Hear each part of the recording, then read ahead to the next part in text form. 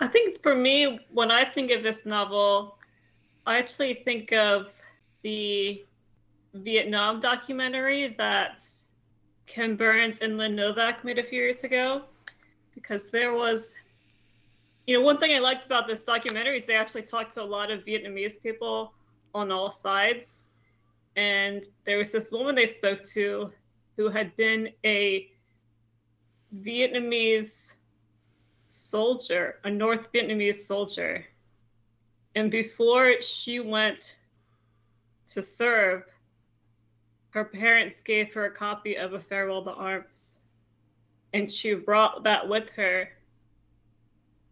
She was building the road through Cambodia that the North Vietnamese were using to get around the demilitarized zone and get supplies to the communists in South Vietnam. And every night, the road that she was building would get bombed by the Americans. And as she was sheltering from the American bombardment, she was reading A Farewell to Arms.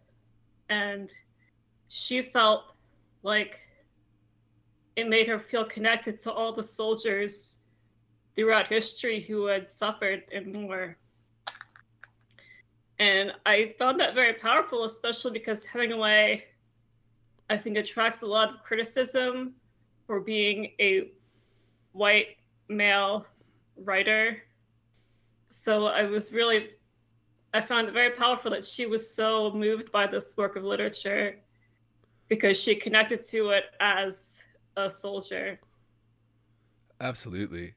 And you hear it, like, I think you're talking like the kind of the universality of literature. The thing that we're always talking about is how it transcends all these other things, like this human basic stuff where it is deep, it is meaningful, it can choke you up, it can be so powerful. And obviously Hemingway is known for being able to create that through his literature, like making us feel this. And yeah, I'd actually forgotten about that scene in that documentary. Yeah, thanks for bringing that up. That's in it's just a great example of how powerful these books can be, these poetry can be, like these things that are just a book sitting on a shelf, but then when you open it up, even if there's like bombardment over your head of like military bombs going off, it can bring you something, even if it's not comfort, well then some type of, I don't know, I guess I don't want to say contentment because you're not content when you're in a situation like that, but yeah, that's fantastic. That's beautiful.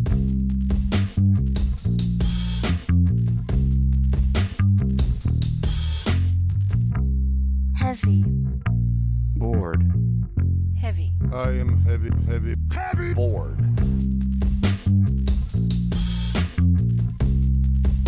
I may say that the male is entirely hostile. No! Inner. Resources. Life, friends, is boring. We must not say so.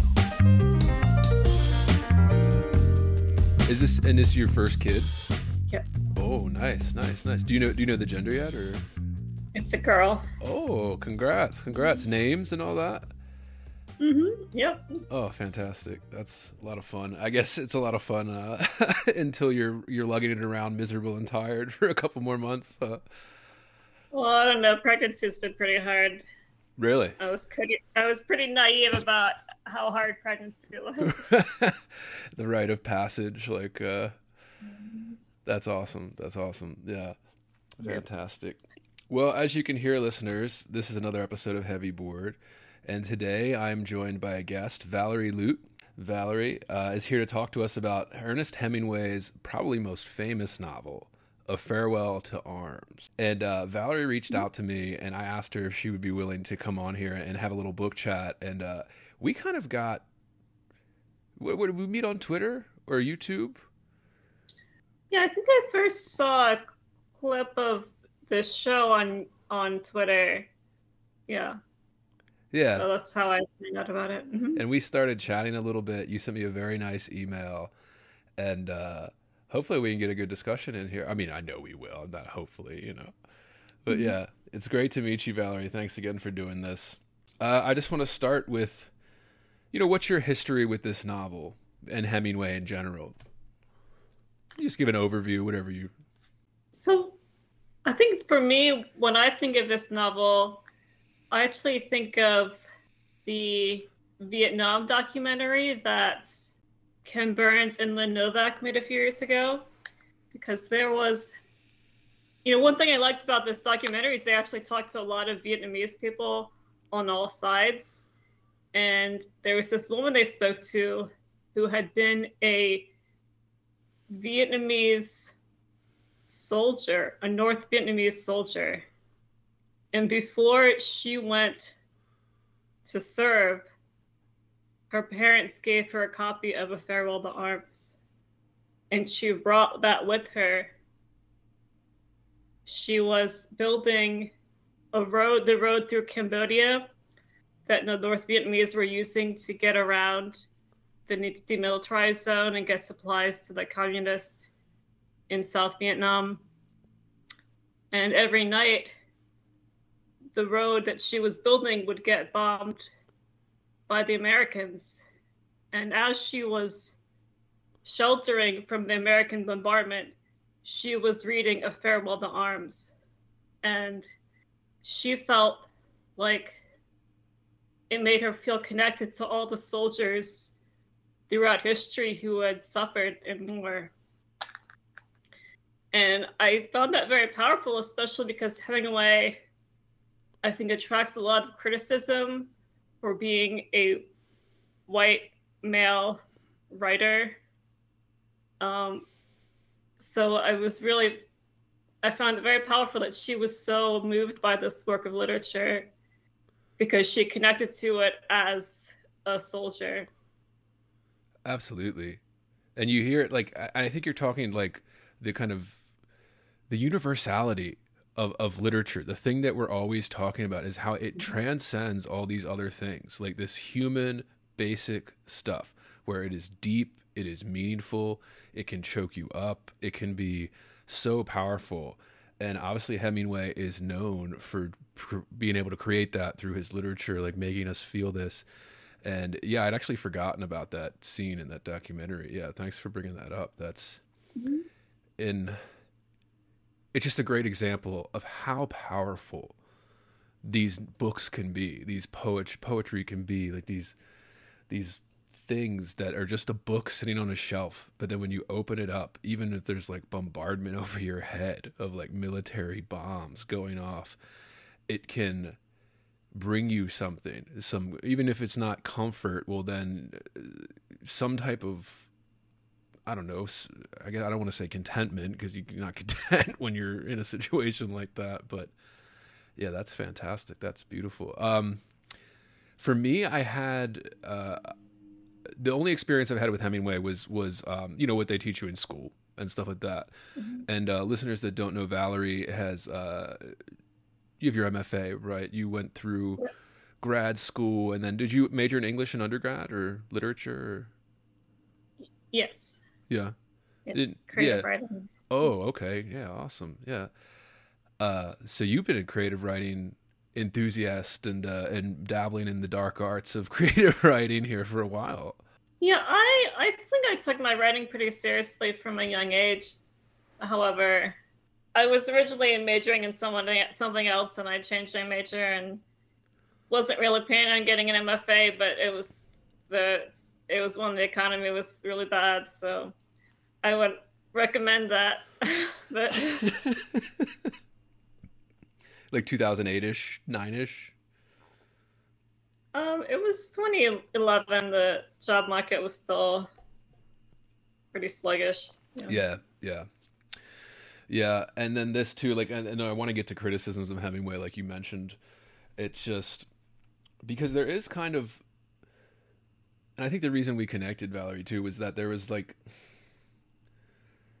is something right now. I call it kind of an atmosphere or a cloud around everything, because everyone always wants you to point to like a specific person or a specific institution or a specific thing to be like, well, it's not real unless you can point to something like that. But I'm like, it's broader than that. It's like an atmosphere of basically just defacing or defaming the canon in some way. Just these great works of art being dismissed because of usually political pet projects that are trendy right now. And Valerie and I kind of found each other through me doing this podcast, and just, yeah, because when I was looking through podcasts and stuff like that, like just literature podcasts, book podcasts, I was trained in poetry mostly. So, I was always doing poetry, and there's just nothing that was talking about this. And I'm like, this is like the biggest thing happening right now. And everybody's pretending that it's not happening, that there's this crazy, or that it's good,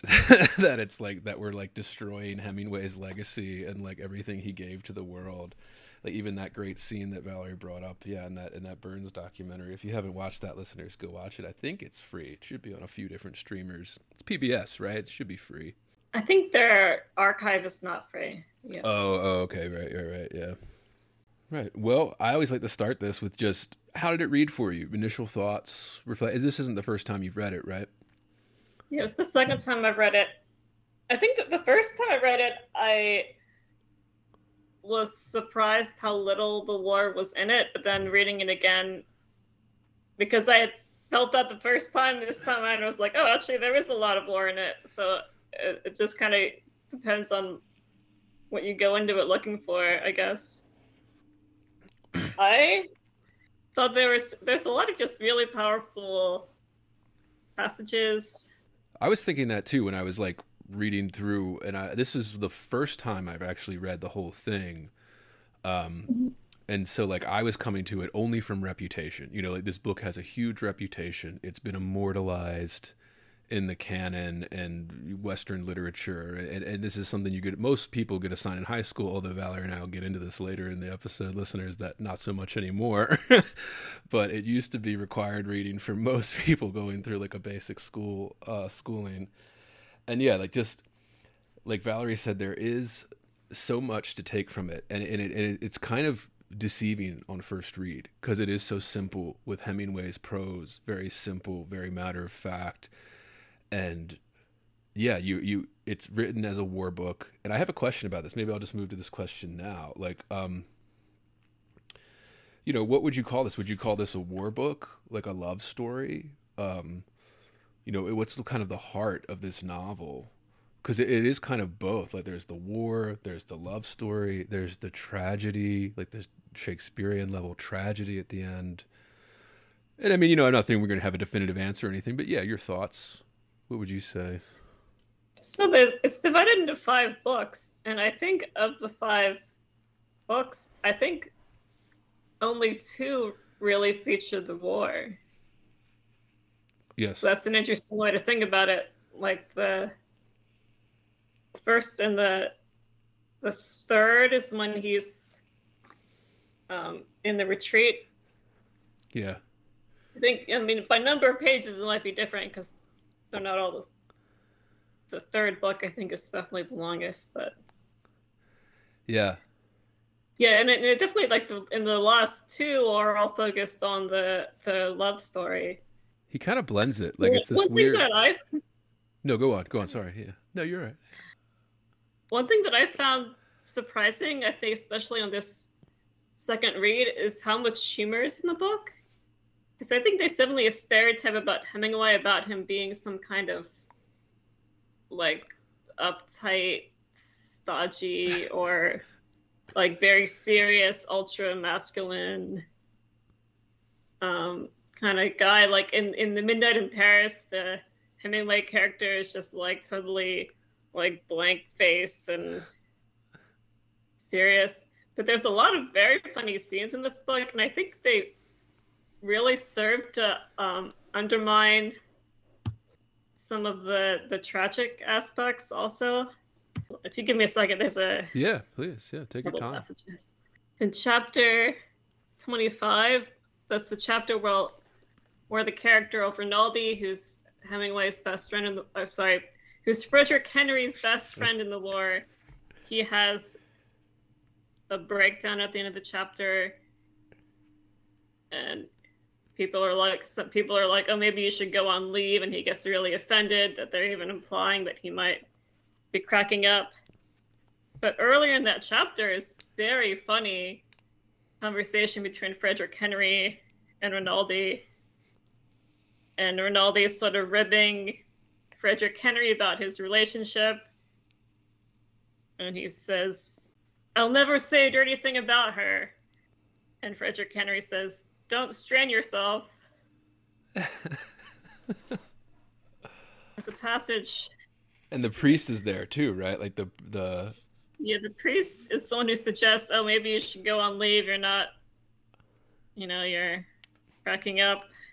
Oh, yeah, another passage. Is it all right if I read a Yeah, passage? please. Yeah, please. We love it on this podcast. I think this is, for me, one of the most powerful passages of the book. And it ends with this line of black humor, which I think just kind of makes the whole thing that much more powerful. So this is towards the end of the book when he and his lover, Catherine, have made it to Switzerland for her to give birth to the baby. He says, often a man wishes to be alone and a girl wishes to be alone too. And if they love each other, they are jealous of each other in that. But I can truly say we never felt that. We could feel alone when we were together, alone against the others. It has only happened to me once like that. I have been alone when I was with many girls, and that this is the way you can be most lonely. But we were never lonely and never afraid when we were together. I know that the night is not the same as the day, that all things are different, that the things of the night cannot be explained in the day because they do not then exist. And the night can be a dreadful time for lonely people once their loneliness has started. But with Catherine, there was almost no difference in the night except that it was an even better time. If people bring so much courage to this world, the world has to kill them to break them. So of course it kills them. The world breaks everyone, and afterward, many are strong at the broken places. But those that will not break, it kills. It kills the very good, and the very gentle, and the very brave impartially. If you are none of these, you can be sure it will kill you too, but there will be no special hurry. My God. Hemingway. Yeah. Oof.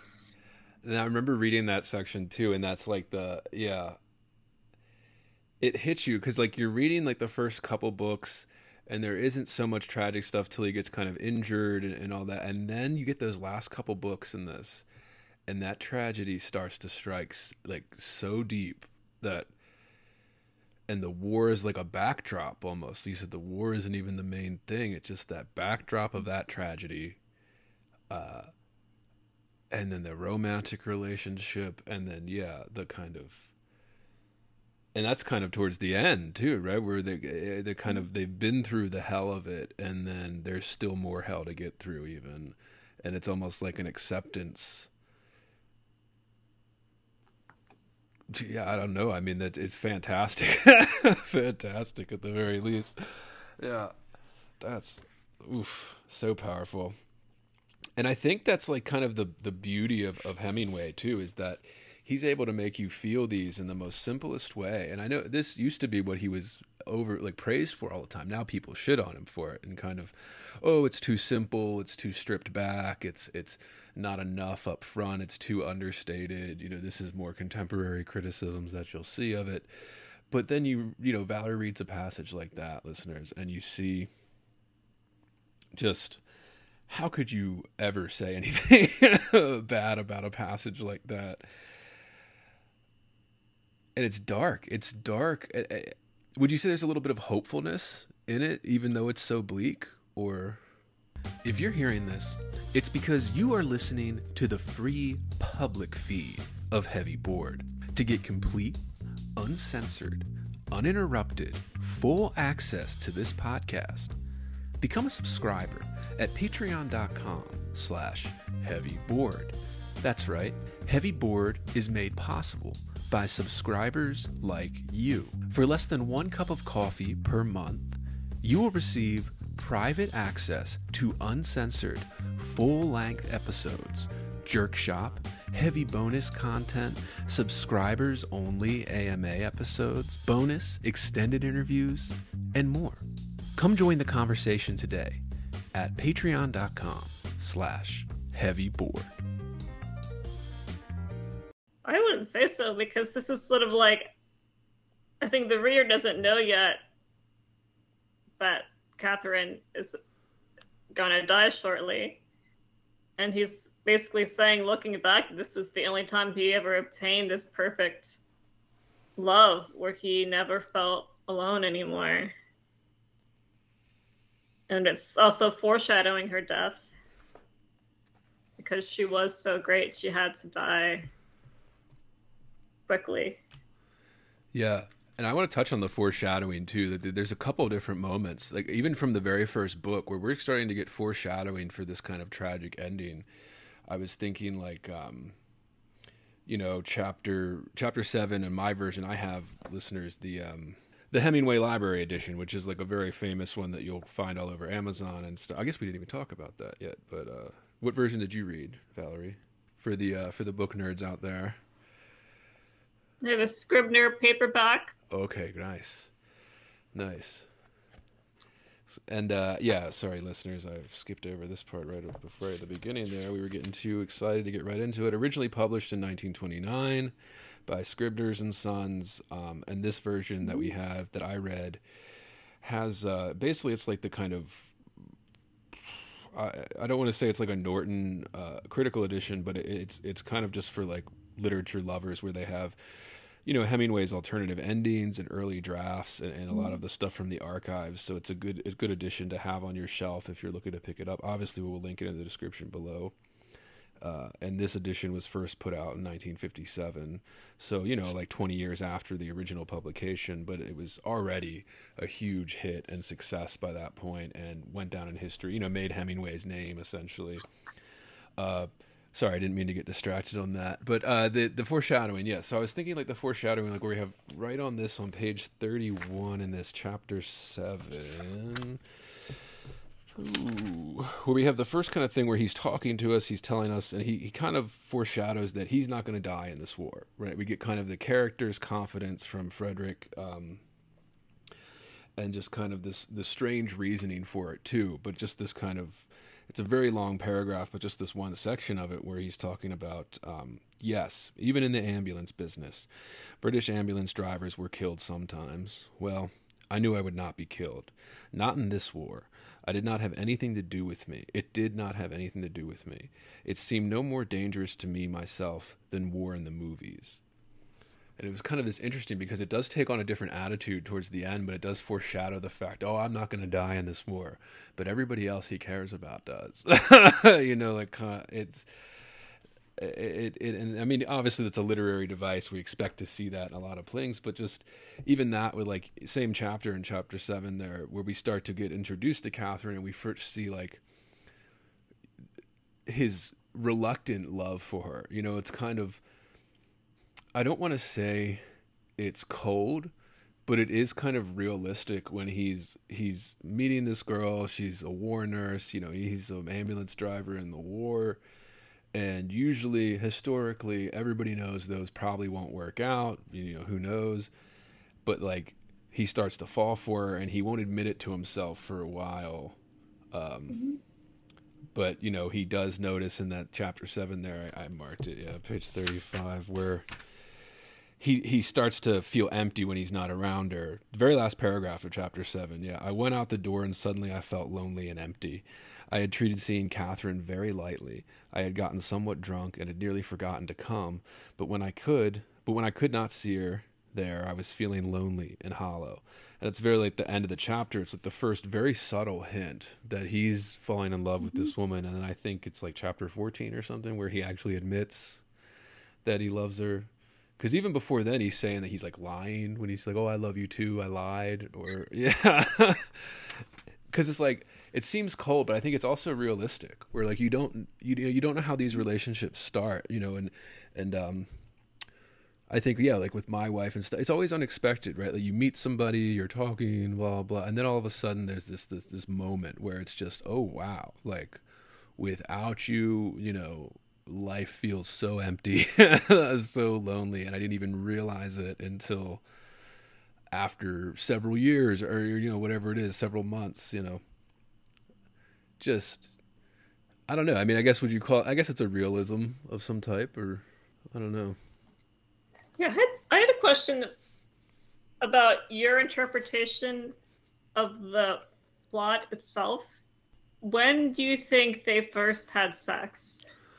Ooh, okay, yeah, that's interesting. I guess the hospital. That's what I thought, but I watched both the movie versions and they put it way earlier. Yeah. I watched the 1932 movie. I wouldn't recommend it. I thought it was kind of cheesy, but it was pre-code, Right.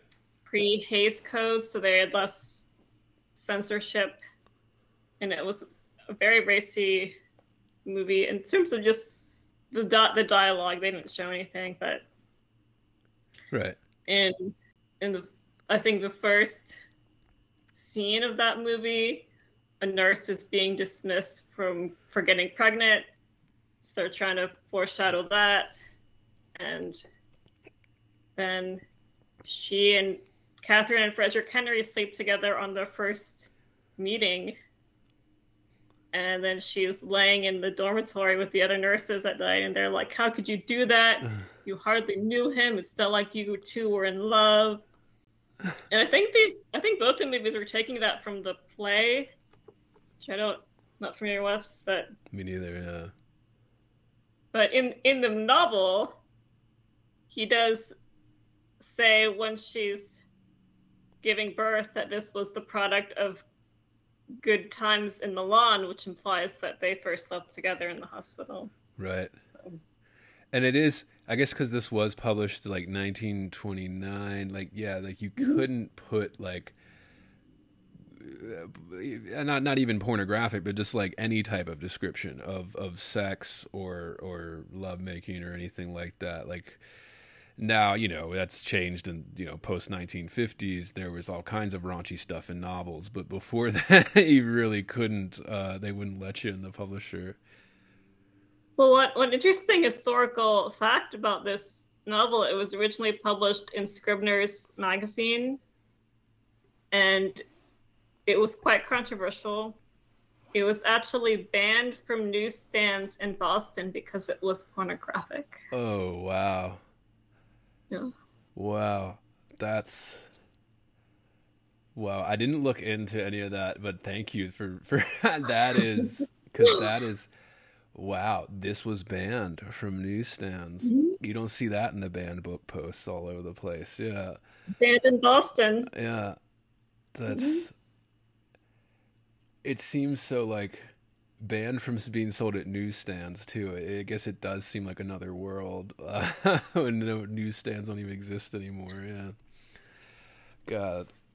And I guess we've talked about this sometimes on the podcast where there's, the books that do get this kind of reputation or banned for whatever reason by either the federal government or a local government or whatever it is, where they, actually banned too, these people pretending that books are banned nowadays in the 21st century in the West. Well, not really, but sure. And it's just, that adds something to it. It adds a curiosity. It makes people want to read it even more when they know that, oh, there's something in it that they don't want me to see. And we don't talk about it as much with a book like this, but yeah, you would think, I'm sure it was happening all the time. And you think back to those, just, I love Edith Wharton. I'm going through a kick right now, so I've been reading a lot of her stuff, and she talks about some of the letters she would get for just the stuff she wrote. Like they would be like taking her, like a random fan writing her a letter about, oh, haven't you ever met like a normal person? Like all the women you write are awful, but like taking her to task for not being more pleasant or something in like the fiction. And it just, I don't know. I mean, like the level of that now. It just doesn't seem anywhere close to what, writers like Hemingway and Wharton and all these modernists were dealing with in terms of these petty little bands, these kind of always restricting. Yeah, sorry, go on. It was also very controversial for its portrayal of war. People considered it to be anti-war, and many people canceled their subscriptions to Scribner's because they thought it was too pacifist. Oh, the more things change, the more they stay the same, don't they? I'm not subscribing to your shit anymore because of this. Yeah. Oh, yeah. Of course. Would you consider this an anti-war novel? Yeah, I think I would. Yeah, I thought about that a lot, and I was thinking about this in terms of, I read Vonnegut, I read a few things recently, and I was talking to some other guests, and I was starting to think about, because something like Slaughterhouse-Five, I would say, is an anti-war book, but then it also is very practical about how, war is terrible, but it's also inevitable. And I think there might be a little bit of that in this, too, where I think it's definitely anti-war, even just like the conversations between the soldiers, which is a lot of this book.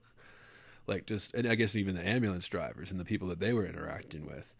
And it just, everybody hates it. Everyone's, oh, the war is terrible. Like, oh, it's killing me. Like this war is brutal. Everybody hates it. And yet it keeps going on, right? And yet it keeps happening over and over and over again throughout history. And there is this, I guess at the time, World War I, it's hard to go back. We could only read about it, like Valerie was saying. And it's hard to realize, I guess, how big of a deal World War I and World War II were. Like so if you were writing something that was pacifist or anti-war in some way, people would think you were siding with, the Germans or something, and those, and start just like now, right? Like if you say something that's like critiquing anything, you're get accused of being some type of German Nazi or whatever, or part of that. It's so, yeah, the more things change, the more they stay the same here. I think when the U.S. was neutral for much of World War I until the very end, and the U.S. did not see the worst of it coming in so late. And I think Hemingway, because he went to Europe and saw the earlier phases of the war, had a different perspective. And I think what's most, the gritty realism of war, I think, is mainly in the breakdown of military order in the retreat. And I could see how that would be very jarring to people to see that portrayed, that, the military order doesn't remain intact and heroic and valiant while they're in a retreat and they're about to be overrun by the enemy. Right, and then you're talking about that scene where they're killing the captains, right? They're killing the Italian majors. And they're killing all the officers because they're going crazy. They believe that any officer might be a German spy. Yeah, any officer that got separated from the regiment, they were saying, is suspected of German affiliations. And of course, there was no trial. There was no investigation. They were literally asking them questions and then shooting them, in the back of the head, execution style. And that's a very horrific scene. Yeah, and then you see, and I think that is a subtlety that people, don't think about. And I'm glad you made that point, where it is the order doesn't stay intact. And how can it, in a situation where there's all that chaos and violence and mortars going off and shells and people running back? It's all, I guess I don't want to say mutiny because it wasn't quite that, but it does become this free-for-all eventually because it's so disordered. And we still see it play out today, right? Like all the horrific things that happen, the war crimes are usually committed when the order breaks down, when there isn't a commanding officer in charge, or they've mutinied against him, or whatever it is, and all the rules and order break down. It just becomes chaos and savagery and horrific shit. I it is kind of sad, right? Like this is a sad book. And I don't know, when I was reading through it here the first time, I was just, like you said, I was laughing at parts. There were beautiful little scenes, especially when he and Catherine are having a good time when he's on leave. I think that's like all of book two, right? It's basically him and Catherine falling in love and being on leave and not having any of the war bother them, really. And then you go back into it. You know, I've been reading a lot of World War One books recently too, and it is kind of, everyone talks about World War Two, and World War One kind of gets forgotten with how kind of bloody it was and tragic, and the no man's land and stalemates everywhere. No, like almost no territory got reassigned, and I don't want to say it's a lost war because obviously it's a huge deal and a huge thing in history, and we get taught about it. But this emotional side of it, I feel like everybody's focused on the more recent thing, which was the World War II one and all the kind of postmodern writers that came out of the World War II and wrote their World War books. But these modernist writers all writing about World War One, man, was that brutal. Oh man. How was when you were reading this through, like how was that for you? Like some of these like more horrific scenes, or even just more broader, like how do you feel about like reading horrific scenes in novels or graphic scenes? Or one thing that I became aware of reading this a second time is that I do a lot of my reading on the subway, and I do think that makes it harder to get emotionally involved. You know, it's the time I have to read, but you know, when it's noisy, I was definitely kind of noticing, you know, I think there was a lot that I missed the first time because I read it on the train. And on this read, I was sort of noticing how much, if it was a quiet day, how much more emotionally impacted I was by what I was reading than if it was a noisy day on the train. yeah, that like the distractions. And I think this is like everyone talks about, and I think literacy rates and stuff have stuff to do with this, but like everybody talks about, oh, nobody's reading anymore. And it's like, yeah, they're not reading anymore because they're distracted. Like nobody can even sit down. Like, especially you look at I look at my nieces and nephews. I don't have any kids of my own, but like I have nieces and nephews that are around like school age kids, and they're pretty active readers, although the one is not, you know, and you kind of look around and yeah, they have so much to distract them. And even like Valerie was saying, you can be somebody who's a big reader, gone to school for this, has always been a big reader and writer. And even then, if you're in a noisy place or your phone's sitting by your lap or you're just, yeah, you know, like a public waiting room, like I do a lot of that too. Like when I'm waiting somewhere, I'm like the only freak that, you know, brings a book with me or something. If I know I have to sit in like a medical office or something or whatever it is, and you got to wait DMV, you know, wait for a few hours you weren't planning on. And, yeah, it does change how you interpret the things around you. If you're distracted, you're not getting that full impact. And I mean, I'm not someone that like, of course, I'm not someone that gets super choked up or super, you know, offended or sick to my stomach from reading super graphic stuff. But then there is sometimes when it happens, you know, like sometimes that happens, and that's being able to get somebody to feel that through just words is just, I'm always like, that is the art form that we're all trying to practice here, is like getting people to experience this regardless of everything around them. But it does take effort. I get it. Yeah. Like, so what you were saying, it does take concentration, a lot of effort, I guess. Yeah. For any lack of a better term there. I was thinking, for me, when he escapes from being executed, and even some of the scenes before that when they're on the run in the retreat, I found it a bit over the top and unrealistic. I kind of feel like Hemingway, in some ways, is appealing to this male heroic fantasy, which is like when he like jumps into this freezing cold river and people are shooting at him, and he floats down the river on a piece of wood. I mean, I just found that kind of incredulous that he wouldn't just get hypothermia. But I think that part of the reason why it has an impact on people is because it is appealing to this subconscious male fantasy. I'm glad you brought it up. Yeah. Like Valerie said, it's something he gets hit with all the time. Like now, and he's dead, whatever. But it's like he gets hit with that all the time. Is his appeal to this fan? Snows of Kilimanjaro, and a lot of his short stories were, they're very masculine. He's a very masculine writer, and I think you're right. I think there are a few parts where it's really of trying to appeal to that kind of.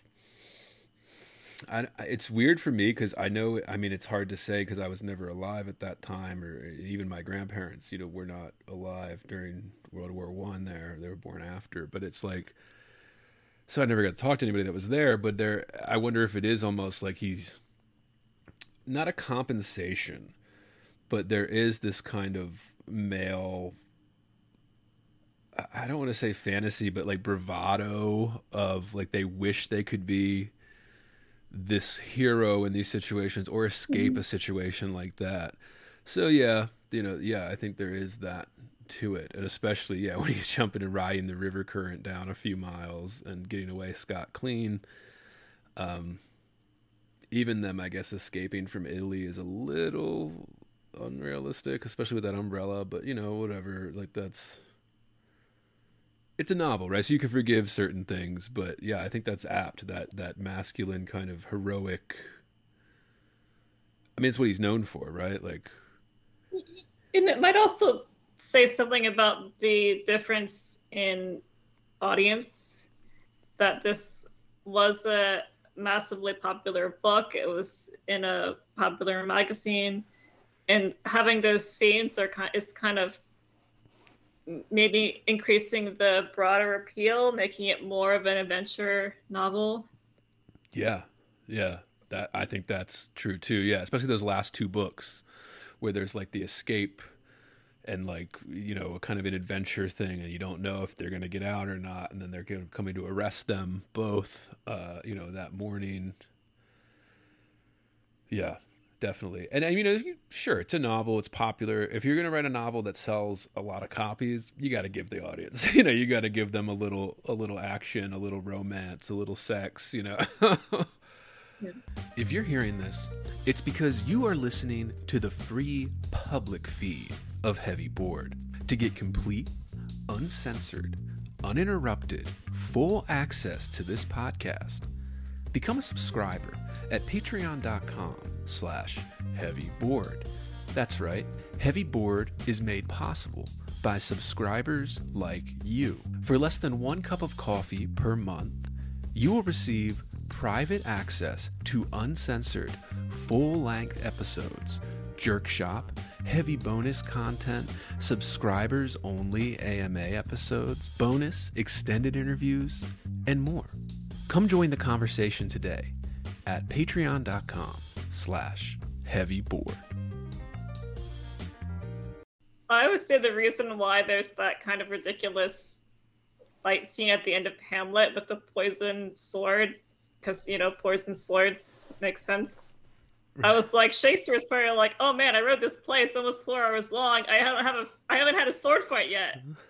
Right. I gotta find a place to put a sword fight before the end of the play to keep the groundlings happy. Yeah, the audience is going to be throwing tomatoes or whatever if he didn't, by that point they would be like walking out, yelling, shouting, like, where's all the violence?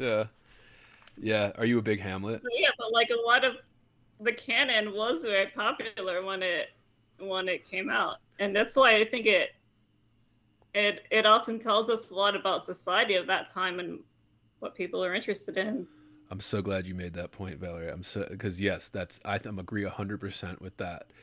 And I think this is where people like us that have been trained in this and excessive education in the canon and stuff.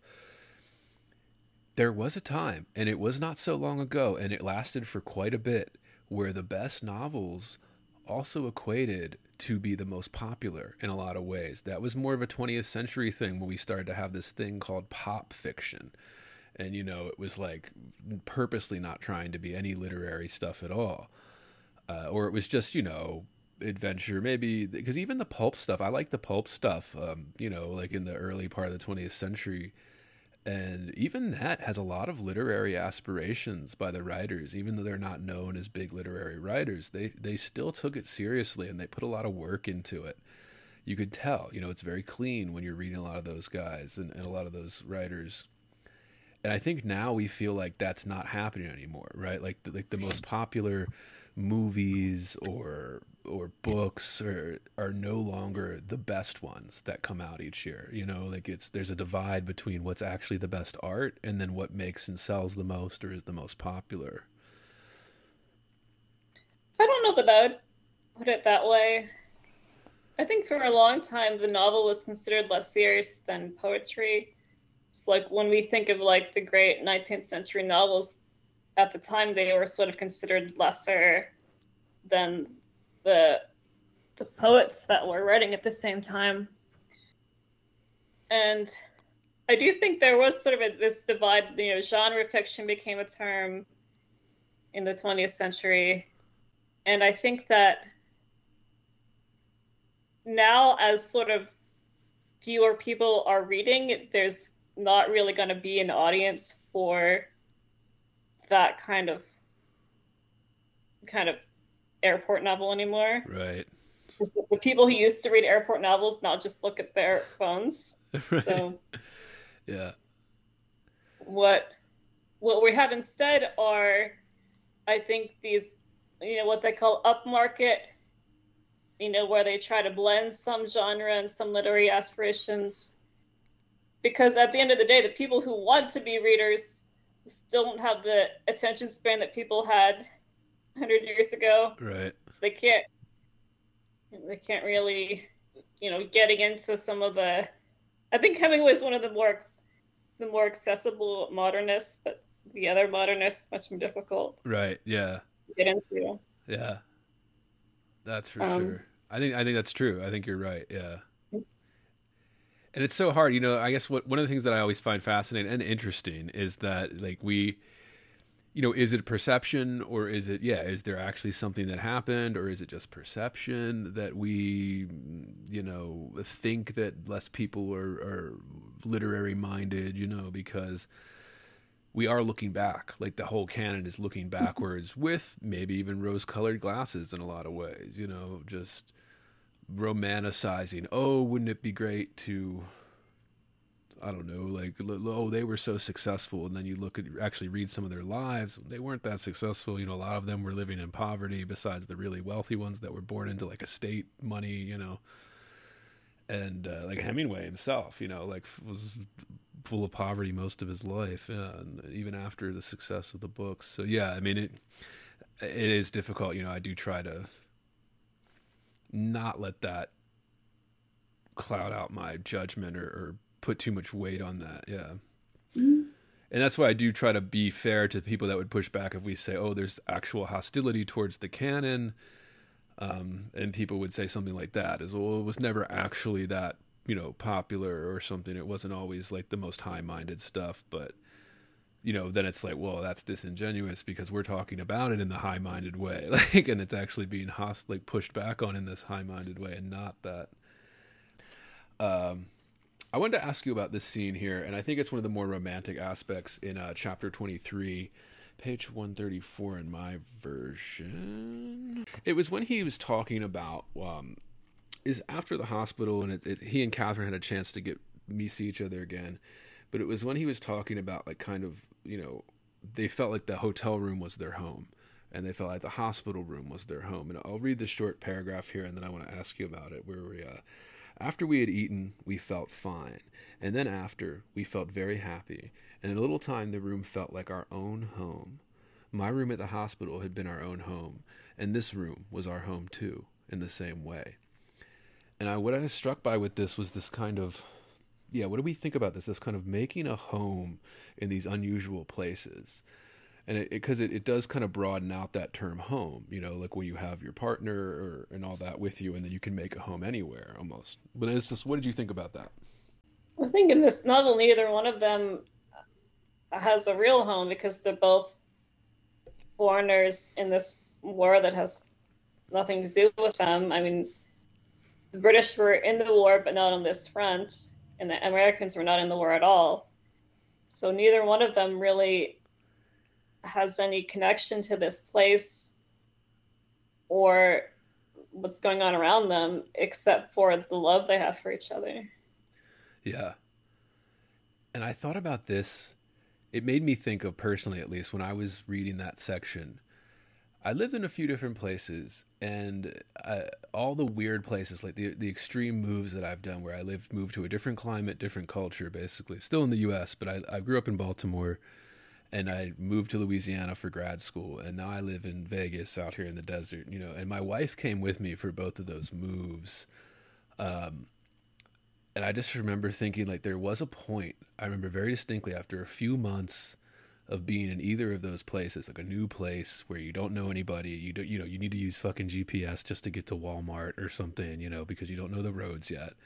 And then after a couple months or so, as long as you have that partner, you know, your spouse or the person you love or whatever it is, your kids, as long as you have that and like kind of a roof, you can make that home. You know, like a home is that kind of, what's the cliche? Home is where you make it, right? Like it really is like, this is our home. This is where we live. This is where everything we love is, like.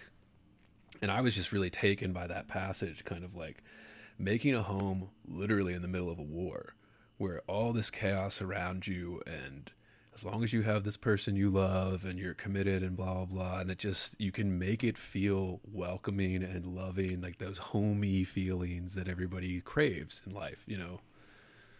And I was just struck by it. I was like, man, you know, given all the violence in this novel, all the kind of, you know, tragedy, and then that is still the thing, you know, maybe that's what makes it so tragic towards the end there, which I want to get to with you, but yeah, like this, I don't know. Yeah. What are your thoughts on that? Or am I just, you know, talking crazy or whatever it is? Yeah. That hit me for some reason. Maybe it's just where I am. Maybe it's just, I don't know. And then like reading this too, I got like weird, this for the poetry nerds, or when I was like halfway through this novel, I suddenly got Sabrina Ora Mark Simsam vibes for her poetry collection. That's a deep cut, listeners, but if you haven't read that book and you like poetry, read it. I didn't realize it at first because I had read her poetry book so long ago, and then reading Hemingway now, it's almost like I did it in reverse, where I got to see the inspiration and like the influence come into this poetry collection, that I was like, oh, this is very Hemingway all of a sudden, and I never had that happen. And I want to ask, like, do you say this story is very simple? Would you say it's like an overall kind of simple plot for this story, or like boy meets girl, or, you know? I think most of the most powerful stories are pretty simple. I mean, it's love and war, I think, two very big human experiences. Right. Although I think we are very disconnected from the reality of war in this country because we really haven't experienced it in a long time. Yeah. And we have this sort of underclass who participates in the military, and all of us eggheads don't even beat those people, you know? Yeah. Yeah. I think that's apt, and I hadn't thought about that either, where especially you see all the discourse that goes on all the time, and there's always a war going on somewhere in the world. Like, and now that we have social media, we can see live streams of it, you know, 24 hours a day, and everybody has a take on it. All the Americans have something to say, you know. We have the most powerful military in the history of the world. We have dominated the world longer than like almost any other like kind of thing. And yet we're so removed.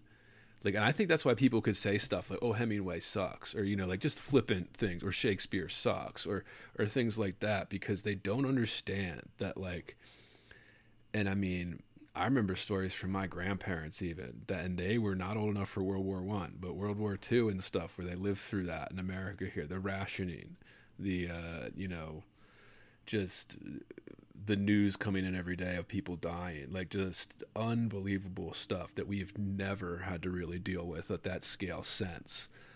And so we have entire generations removed, you know, the baby boomers included, which are kind of the oldest generation now. But yeah, that's. Do you think it'll always be that way, or is it just the luxury of having, a nice, affluent society, wealthy, everybody's relatively wealthy here? I have no idea what's going to happen with the world in the future. I think there's going to be some very big changes in society for all sorts of reasons that we cannot predict. Imagine if you were, somebody in 1815, would you expect what the world was in 1915? Right. The World War I and the amount of industrialization they had by then, and the beginning of radio and motion pictures. And Right. we really can't predict what's going to happen. Man, that is. When you think about it on large scale, it is kind of hard to even fathom. Yeah. Taking somebody from 100 years ago and plopping them down, what would they think? Will they be horror? They would be terrified of the technology alone. Yeah. Yeah, and I guess the fact that they are, Frederick, Henry, and Catherine are having a baby in this book. They're having a baby in the midst of all this uncertainty in the war. And so, yeah, I guess that's something that I've certainly been feeling being pregnant, is like, I have no idea where society is heading. Right. And all I can do is that I hope that I raise her to be resilient and, can adapt to whatever is coming. Yeah. Yeah. I mean, that too. And as I get older, I've been thinking more about, my wife and I are reaching that point where we're like, oh, let's going to try to have children. And when I'm thinking about that more and more, it starts to really plague on your mind. And, if you let it get too out of control, whatever, but I think it is realistic to have concern. And yeah, for listeners that don't know, Valerie is kind enough to do this while she is 7 months pregnant, carrying around a future generation here. So yeah, this brings to the ending where I wanted to ask, because reading it for me, it was tragic. But then I was like, when I got to that point, I was like, oh, wow. Like when you're actually going through it too, like, did the ending really hit harder because you were pregnant or about to have a child of your own? And Well, I was reading that scene where the doctor is assuring Frederick Henry that there's no risk for a cesarean section, and I said to my husband, I would not have a cesarean in 1918. Today, I mean, I would prefer to avoid it, but right. I think I'll be fine today. Yeah. One thing that I thought was very ridiculous is, maybe you missed this. She says the doctor tells her to drink more beer because it will lower the baby's birth weight, which it will. I mean, they weren't wrong. Fetal alcohol syndrome, prescribed fetal alcohol syndrome from the doctor. Yeah. She drinks a lot throughout her pregnancy. Right, and smokes, I'm sure. I remember my grandmother. I don't remember smoking, but yeah.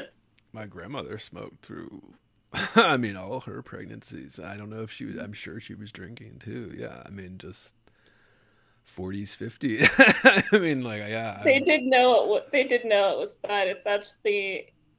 Yeah, I mean, they did know. Maybe Hemingway didn't know. Maybe it wasn't. Everybody didn't know. Generally, I think at least there's a time period when women were told to avoid hard liquor, but not beer and wine.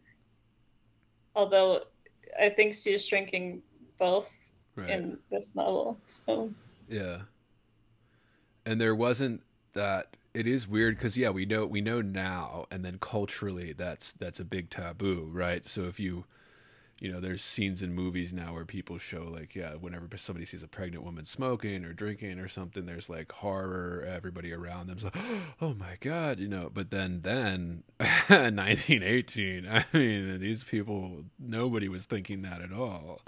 So you could just go into a bar like pregnant and nobody would bat an eye. Like nobody would be like, you sure you want to be here? Like, yeah. And I thought too, I I mean, was the like, doctors even know that it's gonna cause low birth weight. They just think that's a good thing. They're like, well, you have narrow hips, so it's better if you drink to keep the baby small. oof, God, yeah.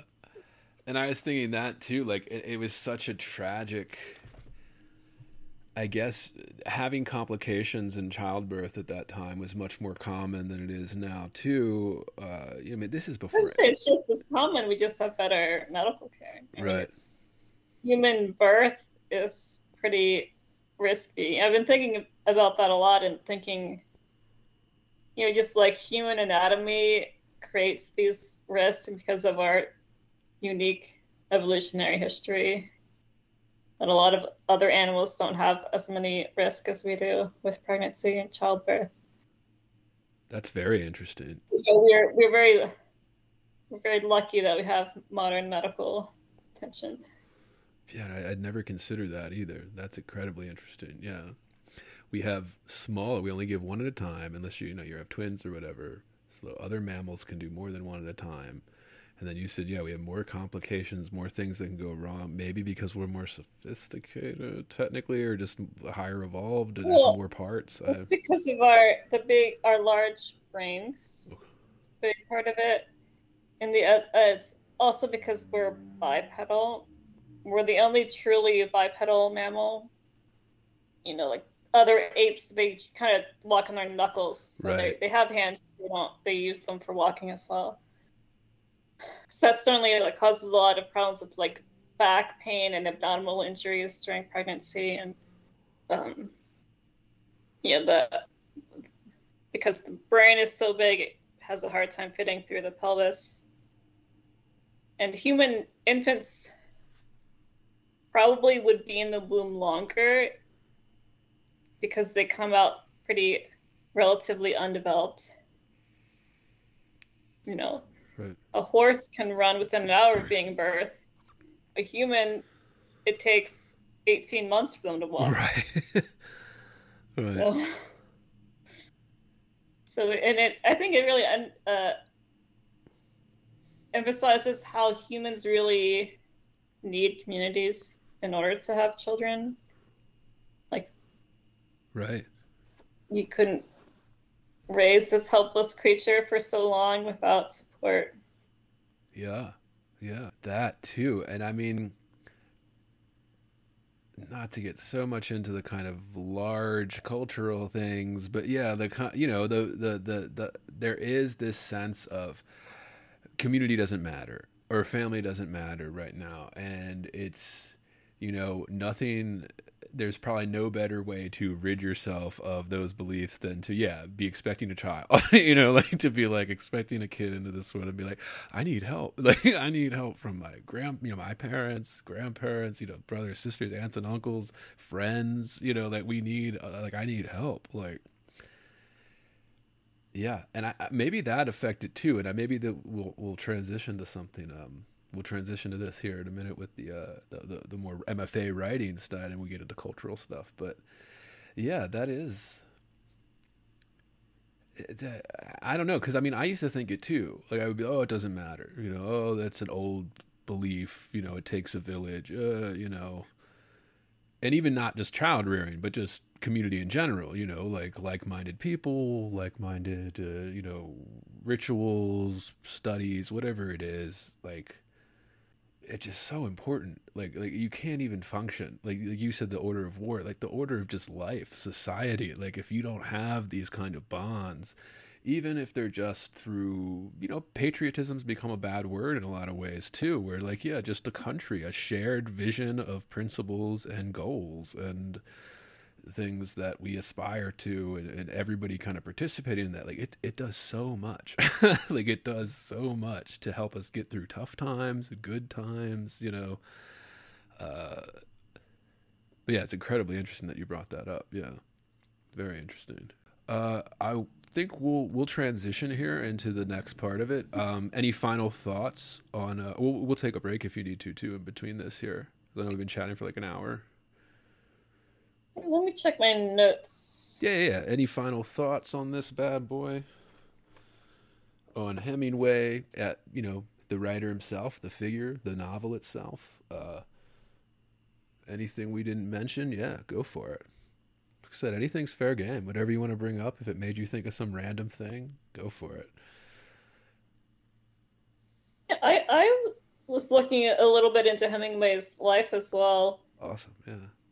and one thing you can look at sort of his production as a writer by decade. He wrote 6 books in the 1920s, Whew. 5 in the 1930s, 1 in the 1940s. Plus, he covered World War II for a year, so that's pretty involved. Right. 2 books in the 1950s, the last one being 1952. He died in 1961.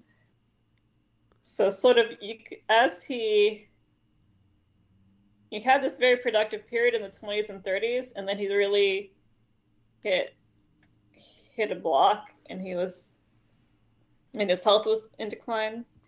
I think he was in 2 airplane accidents within like a week of each other. Very Hemingway, yeah. And then his alcoholism got worse because he was drinking to compensate for as a self-medicating for the Right. pain. And he was having mental health problems and they didn't really have good mental health care. They gave him, random pills that probably affected him in different ways. Yeah. Mm-hmm. Yeah. And that's always interesting too. Yeah, you see the production, and it's a good metric, I think, to see where he was mentally, health wise, and that affects the artistic output. And I always say, I mean, Valerie's a writer, like she knows, listeners, that there's this, when you're trying to do something creative, it is a lot of work. It takes a lot of work, a lot of effort. It takes something out of you. And there's like almost recovery when you finish. Like, I'm not going to compare it to sports or something where, you're really sore and can barely move, but there's a mental toll and even a physical to some extent where you're just kind of trying to recover from putting all that work in. And I mean, I see it rarely talked about, but it is a lot of work to do anything creative and finish it, but then to do something on the level of a farewell to arms, like he says famously, he rewrote the ending to this book 29 times or something, like just over and over again till it felt right. And when you read that ending, you're like, yeah, it had to be to get it to that tragedy, that all is lost, like this kind of hopeless. Yeah, I mean, how do you make that without being corny? I mean, well, you rewrite it 29 times. People are like, oh, well, how long does that take? It takes months to rewrite a chapter 29 times, okay? Like, it takes months of life, of work, yeah. One of his early novels he wrote in 6 weeks. I don't know if it was this one or The Sun Also Rises. Oof. Maybe The Sun Also Rises. But yes, I mean, a lot of times people find it easier to write in a very condensed period of time, but then when you're finished, you're like exhausted. Right. You're totally beat. I know Murakami, when he writes, he like gets up at 5 a.m. and writes for several hours, and he every day doesn't like do anything else. But then he must have periods when he takes a break between books, because I don't know how you could do that indefinitely. Yeah, burnout's real. It's very real too. Like you see this with a lot of writers as they reach old age, if they've had long careers, which is very rare to have long careers in a field like this.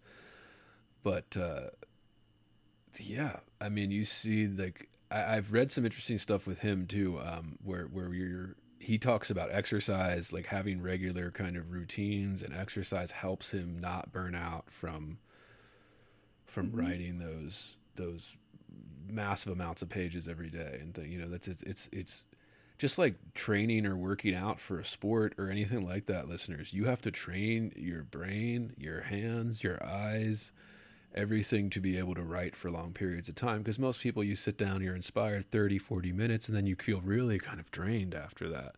So how do you keep that up for 3 hours at a time, like a Stephen King or somebody? Well, you have to train yourself into it. It's almost like running a marathon, like training for a marathon, where you just have to increase little bit at a time until you're able to do an hour or 3 hour block of intense creative output. It's incredible. I mean, I don't know how anybody can disrespect it. Like it's incredible to be, like, it's so much work.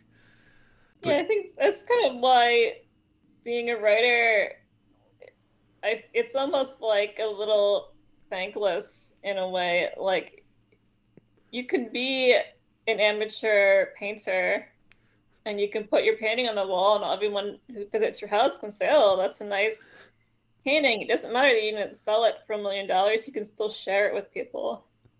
But with writing, unless you are getting a publishing deal, which has more to do with marketability than anything, it's really hard to share your work with people because it asks a lot of people. Reading also takes a lot out of people. Like we were saying, it's hard. We have a lot of distractions. Reading requires more of the audience than any other art form. Absolutely. If you're an amateur musician, you can bring out your guitar at parties and you can entertain people and everyone has a nice experience. But if you're an amateur writer, even if you're quite good, just not marketable, it's hard to share that in a meaningful way. Right. Yeah.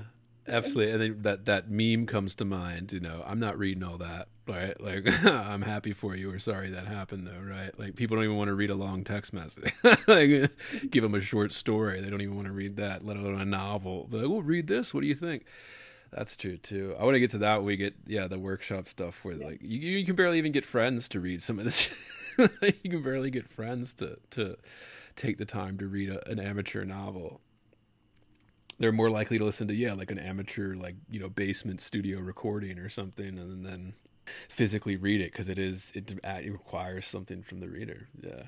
The audience has to participate and do more work, than a movie or TV show. Awesome. Yeah. Any final thoughts on Hemingway before we transition? Or I guess I had one last note about his legacy, I guess. Yeah. This is one of my father-in-law's favorite novels, and he said that it inspired him to become pacifist. He was actually very involved in nonviolent resistance during the civil rights movement. And he said, he said that not only does it portray the gritty reality of war, but it also captures the sort of seduction of wanting to become a war hero. And so that was just my final note that I had. Absolutely. And I think that speaks to the power of books like this, where people want to write off books. Oh, it's books, who cares? And I think that's why they try to censor them now too, which we'll get to in this second half here, listeners, because there's some power to them. They can change your perspective in a way. They can change your ideas. They can affect you in a way that makes you reevaluate everything you previously thought because you saw a new experience, a new way to look at this that you didn't previously. And that's honestly a beautiful way to end it, Valerie, right there. Yeah. Awesome. You have stuff. Drop your handles for people here in this episode. You have your own blog and stuff that you're working on, right? How do people find that? Oh, ValerieLute.com. ValerieLute.com, and your handles, you're at Valerie Lute on? I think it's Lute Valerie. Okay. Check it out, listeners. Go there. Lute Valerie at Twitter, and then ValerieLute.com to get the blog, all those goodies up there.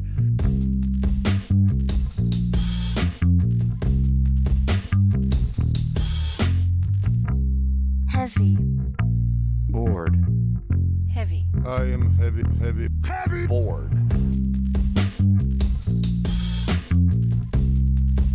I may say male is entirely hostile. No! Inner Resources. life, friends, is boring. We must not say so.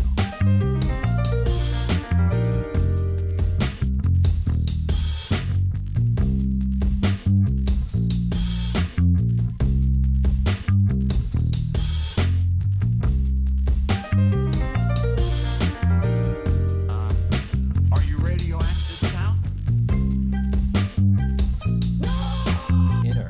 Resources, American resources. Being bored?